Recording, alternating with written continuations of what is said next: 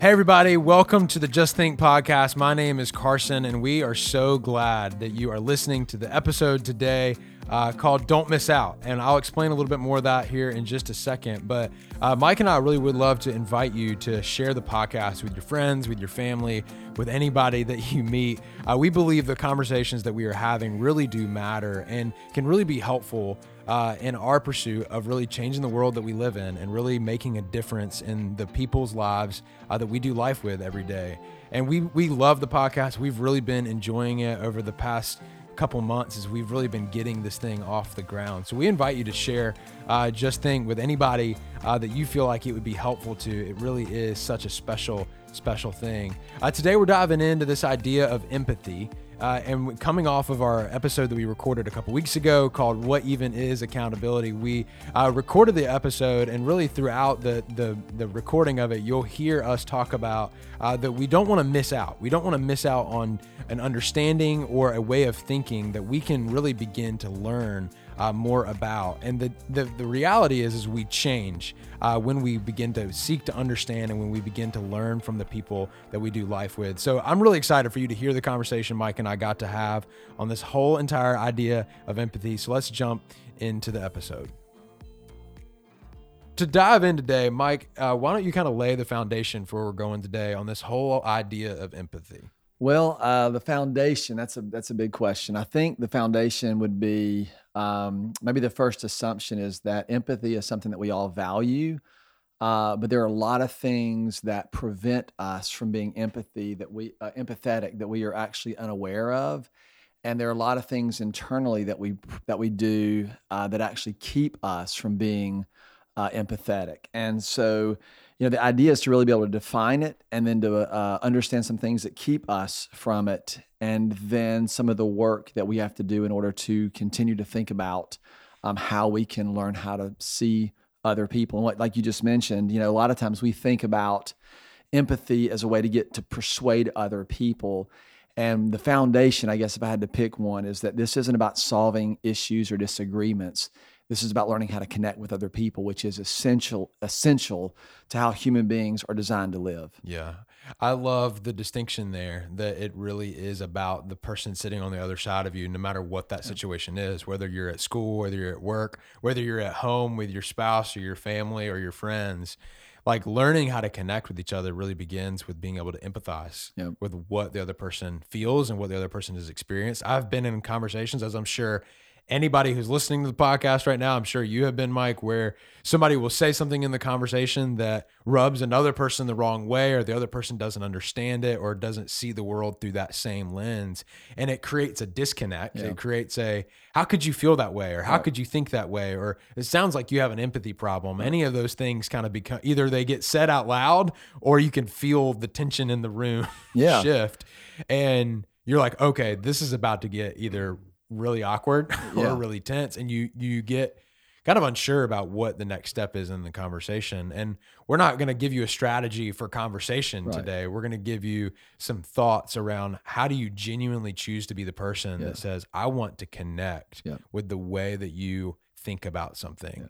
And I think it's been really helpful in your story. I know that it's helpful in my life, where if I can choose that posture of, okay, I'm going to see the person sitting across from me right now as a person who is deeply loved by God, from what I believe in the way that I see the world, but also they deserve my respect and my attention and really my energy to try to understand the way that they see something. So I think that this is a really big idea. I think it can be a little bit daunting, and it can be a little bit scary because you're stepping out into unknown territory a lot of times. And we protect ourselves, from having to be concerned about things that we don't have the time to be concerned about. Before we jump into that, one of the things you mentioned, I think you set it up exactly right, that whenever someone says something we disagree with, our first posture, we say, how can you think like that? Mm-hmm. And it's not a trick, but if you think about what you just did, is you made a declaration in the form of a question, basically saying, how can you be so dumb or ill-informed or whatever adjective you want to use? How could you be that way? But what if you just turn it into an actual question? Like, instead of saying, how can you think like that? What if you said, how can you think like that? Can you help me understand how you think like that? Yeah. And all of a sudden you're having a way different conversation. I think we were talking earlier, Carson, I think the differences in our generation and empathy is it is a cultural buzzword. A lot of people are aware that it's a high value. 15, 20 years ago, we had to be reminded of this. And I remember my own journey into this because I always thought of myself as a nice person, but empathy was a little bit harder. And it was almost always based on making decisions about various issues that we were facing. And so we would come into a meeting with people who were making decisions in our organization. One of the values or one of the value statements that we set forward was to remind ourselves that the people in the seats are more important than the issues on the table. And as you were talking about this, I was like, that was kind of my first journey into this, because what if, I come in, I'm going, hey, we got an issue to solve. We got to make a decision about this. I'm coming in prepared to persuade and to push that agenda forward. And oftentimes without recognizing or inadvertently not recognizing how that might impact the other people who are sitting at that table. And when you start a meeting or you start any encounter recognizing that the person in the seat is more important than the issue on the table, it actually causes you to kind of ask that question, how might this person think that way? Yeah. I think that changes everything about that conversation if you choose for that to be your posture. And in a conversation of 3 or 4 people, it really takes one person to choose that posture to change the feeling of everything. The room. Because you're setting the pace, you're setting the example for, no, we're going to seek to understand each other. And we're not going to just come in here with our own agendas and mow over everybody. I just wonder how often we fall for that trap, if you will, or that way of thinking in our life in general. Like from the time that we wake up in the morning to the time that we go to bed, we're walking around thinking that our set of beliefs and our understanding is something that we have to defend constantly. Right. And we can never seek to understand something from a different perspective or a different point of view. And the tragedy is we miss out. We miss out not only on the things, on the enjoyments that are available to us, people that we would actually enjoy and care about, but I think the other thing is we actually miss out on our own formation. We have a person on our staff who she always apologizes after a meeting for asking too many questions. It's Laura Lynn. and I tell her over and over again, this is what, and then she's actually incredibly important to me, because she asks, and we joke about this, but clarifying questions. So when you'll say something or whatever, she'll say, let me ask a question. It's usually like the why behind the why, or the next level of pursuing understanding. And what it does, and it does it in those meetings, but it's done it for me personally, as I've been surrounded with people like this for a long time, is it forces you to think underneath the ideas that you currently have. And that's really the essence of this podcast, right? This is about process. It's about how do you think about the world around you, not how do you defend the positions that you have held for a long time. And it doesn't mean that those positions aren't true, and it doesn't mean they're not important, and it doesn't mean that it doesn't even mean that you're not right in them. What it does mean is that other people who have different perspectives probably have really valid reasons for those perspectives. And there's a way for us to process this together that will leave all of us better for and being willing to engage in that. And I think it starts with empathy. Something I've been thinking about a lot recently, especially around this idea, is the idea that everybody was raised by somebody different than I was raised by. Like, what a novel thought. What a novel thought. I know it seems simple, but the values and the perspective and the things on the TV when I was growing up in my house are different than the person that grew up beside me. And let alone in another neighborhood or a different city. Part of the country, or different part of the country, or a different part of the world. And I think that we've always got to choose that posture of, I wonder what has made them into the person that they are today. And I'm going to seek to understand that. One thing too, I think that helps us to be empathetic, like not to jump in, but when you say that, Carson, what I'm reminded of is there are a lot of people who grew up with a lot of hardship. Right. And that helps me at least to be a little slower at pronouncing judgments, or and not perfectly. I'm learning this, but just to think when someone grows up differently than me, it's not just sometimes they grew up differently. It's sometimes they grew up much harder, and there are reasons why trust is hard, or there are reasons why there's sort of a fierce independence, or there's a reason why there's this deep need to prove. And oftentimes in my posture, I just actually add to the evidence that they already have because I treat them the same way that they're used to being treated, or I dismiss them the same way they're used to being dismissed. If I'm not really careful, if we're not really careful, we can do that all the time without ever even realizing it. Yeah. I definitely resonate with that because I know of times in my life where I have not chosen to seek to understand. And like you said earlier, I've missed out. So to take just a moment, if you're listening right now and you're starting to get uncomfortable, if you're starting to go, I don't know where this is going. This feels a little bit big for me. This feels like a big conversation. Stick in here because we're going to give you some really practical things that you can do to process this. But also I really believe that you matter in this and you have a difference to make in your world, and it can start right here. Yep. And it can start with understanding. There's 4 really great words that kind of give a practical next step formula, if you will, Mike. Can you walk us through those? Yeah, sure. Some of this, and there's some great people. Joseph Grenny has written a lot about this. Most people who listen to any podcast are familiar with Brené Brown. She's written a lot about this. But to think about, empathy is a very specific thing. Empathy is not just to feel for someone, it's to feel with them.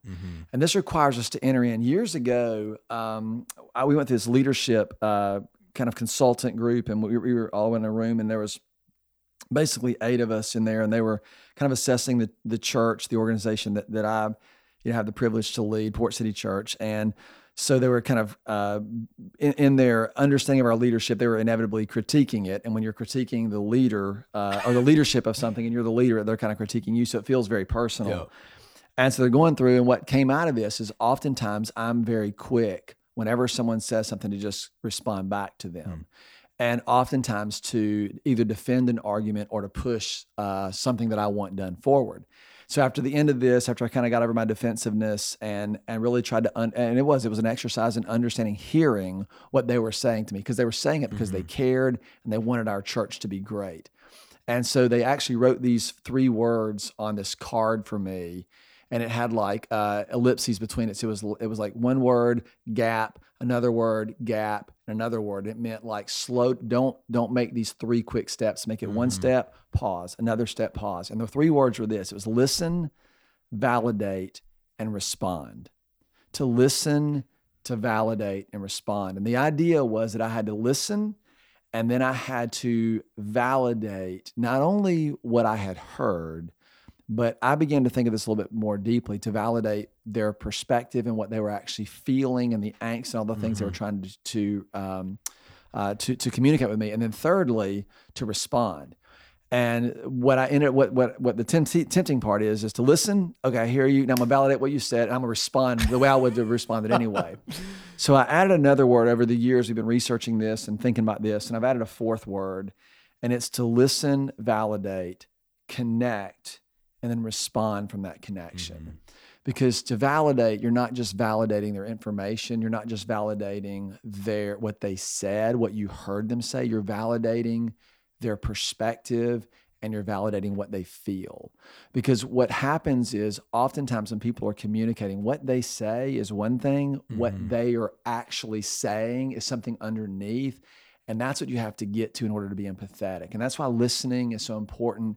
And then when you validate, you're validating, yes, I can see how you feel that way and what caused that. And then you actually respond from that connection. You're not just trying to solve the problem, you're trying to connect with that person in a meaningful way, because that's what relationships are. And that's really ultimately how everything ought to get done. Yeah.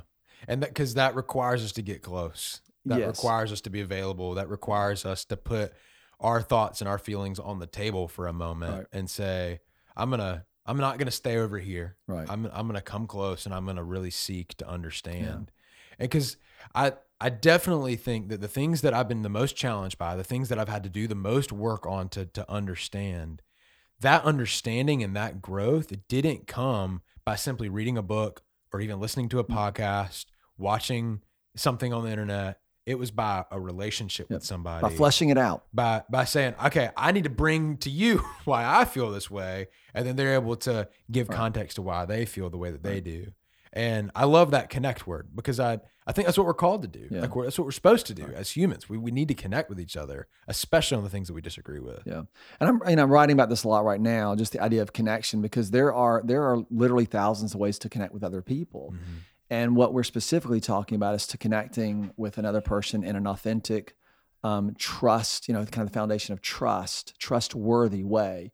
And like you said, when you come close to someone, sometimes they're gonna put a hand up and go, whoa.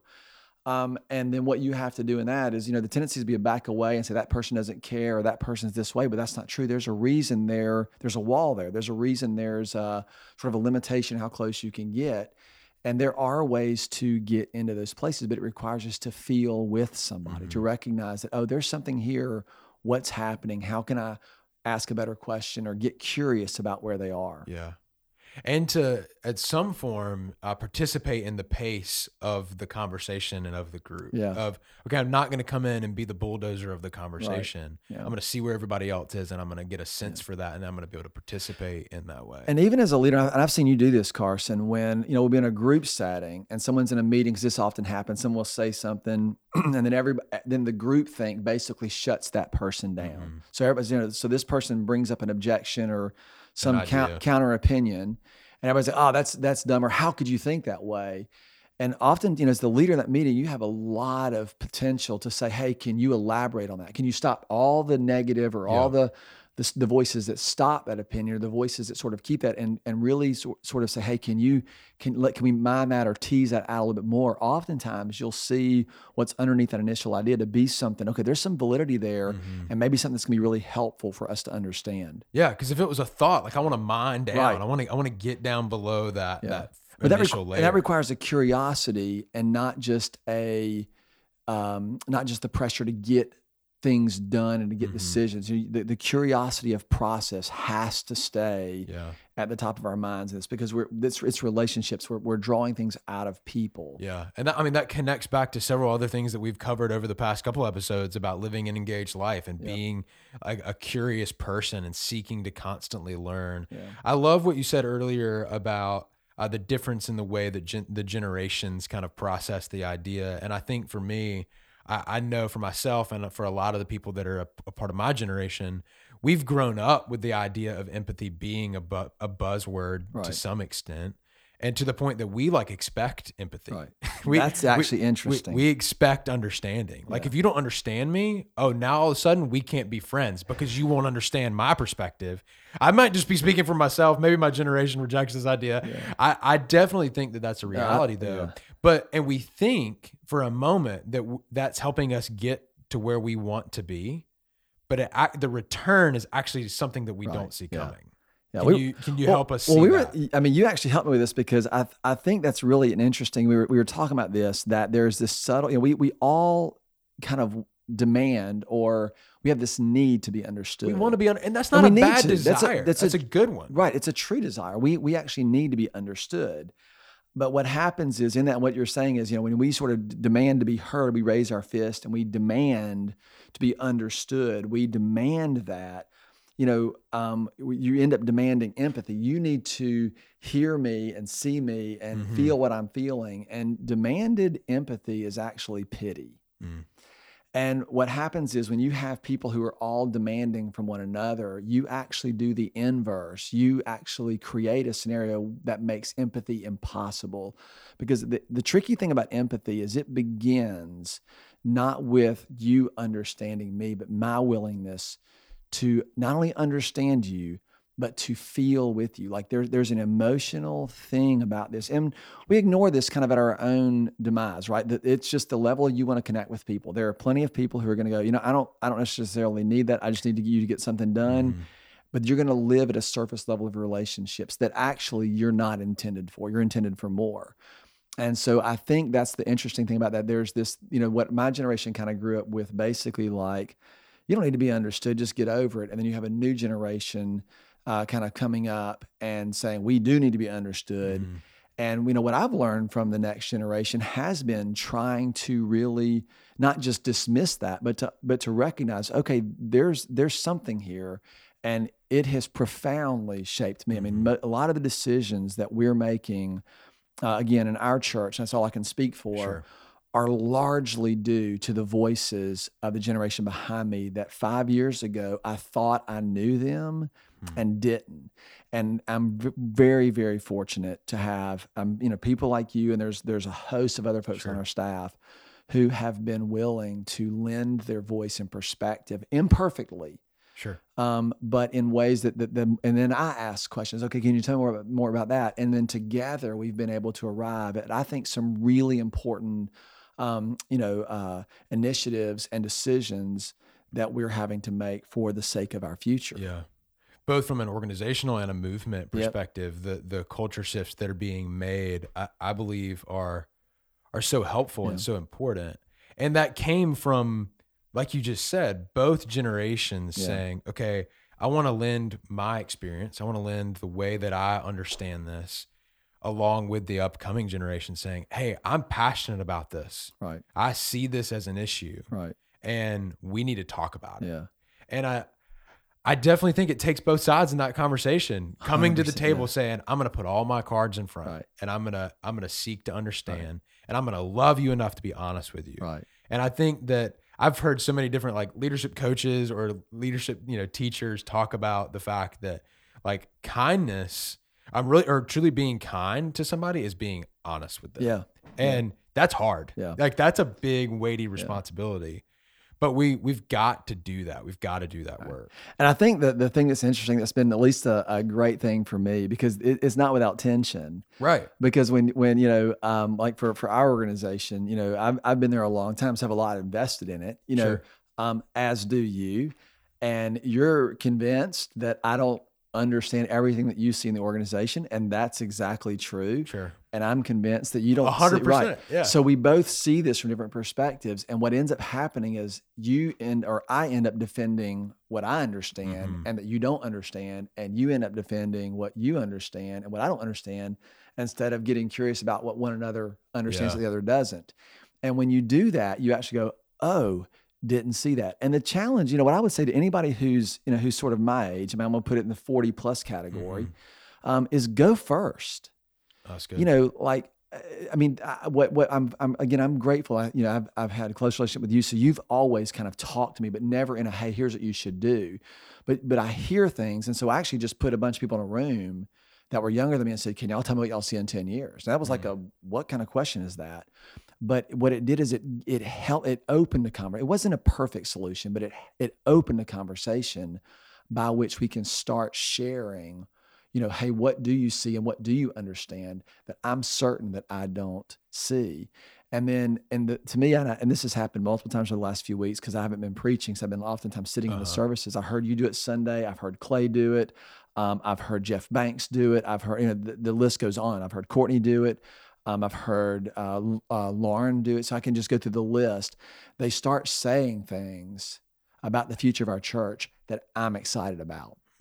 And as the fear of like, oh, this next generation is going to mess up something that I've worked on begins to diminish. And you're like, dude, they're saying things that I want to be a part of, and you begin to sense that. And I think what again, we're kind of ahead of ourselves, but I think what started that was empathy, because I think that everybody in your generation knows that I have emotions that are tied with this. I don't want to let go of things.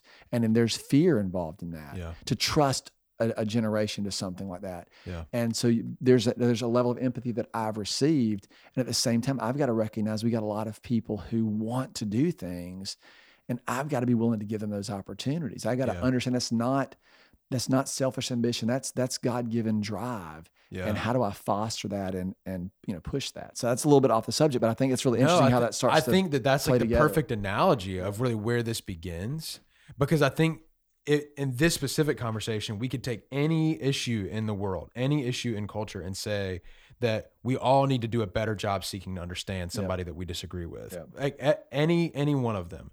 But if you jump to that, if you jump to a thing that's highly personal to you, and you don't test it with an issue like an organizational or a team issue, you don't get any practice at going, what's my gut response? Like, how am I just responding to these things just off the cuff?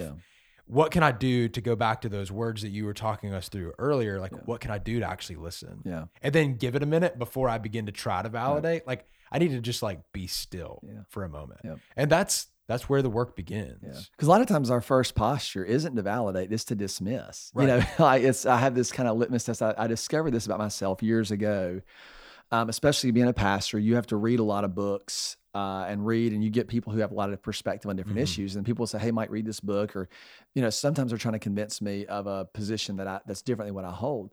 And I initially will start reading a book. And I remember years ago, I'm reading this, you know, trying to lean into this a particular issue, and I'm wrestling through it and I'm trying to understand it.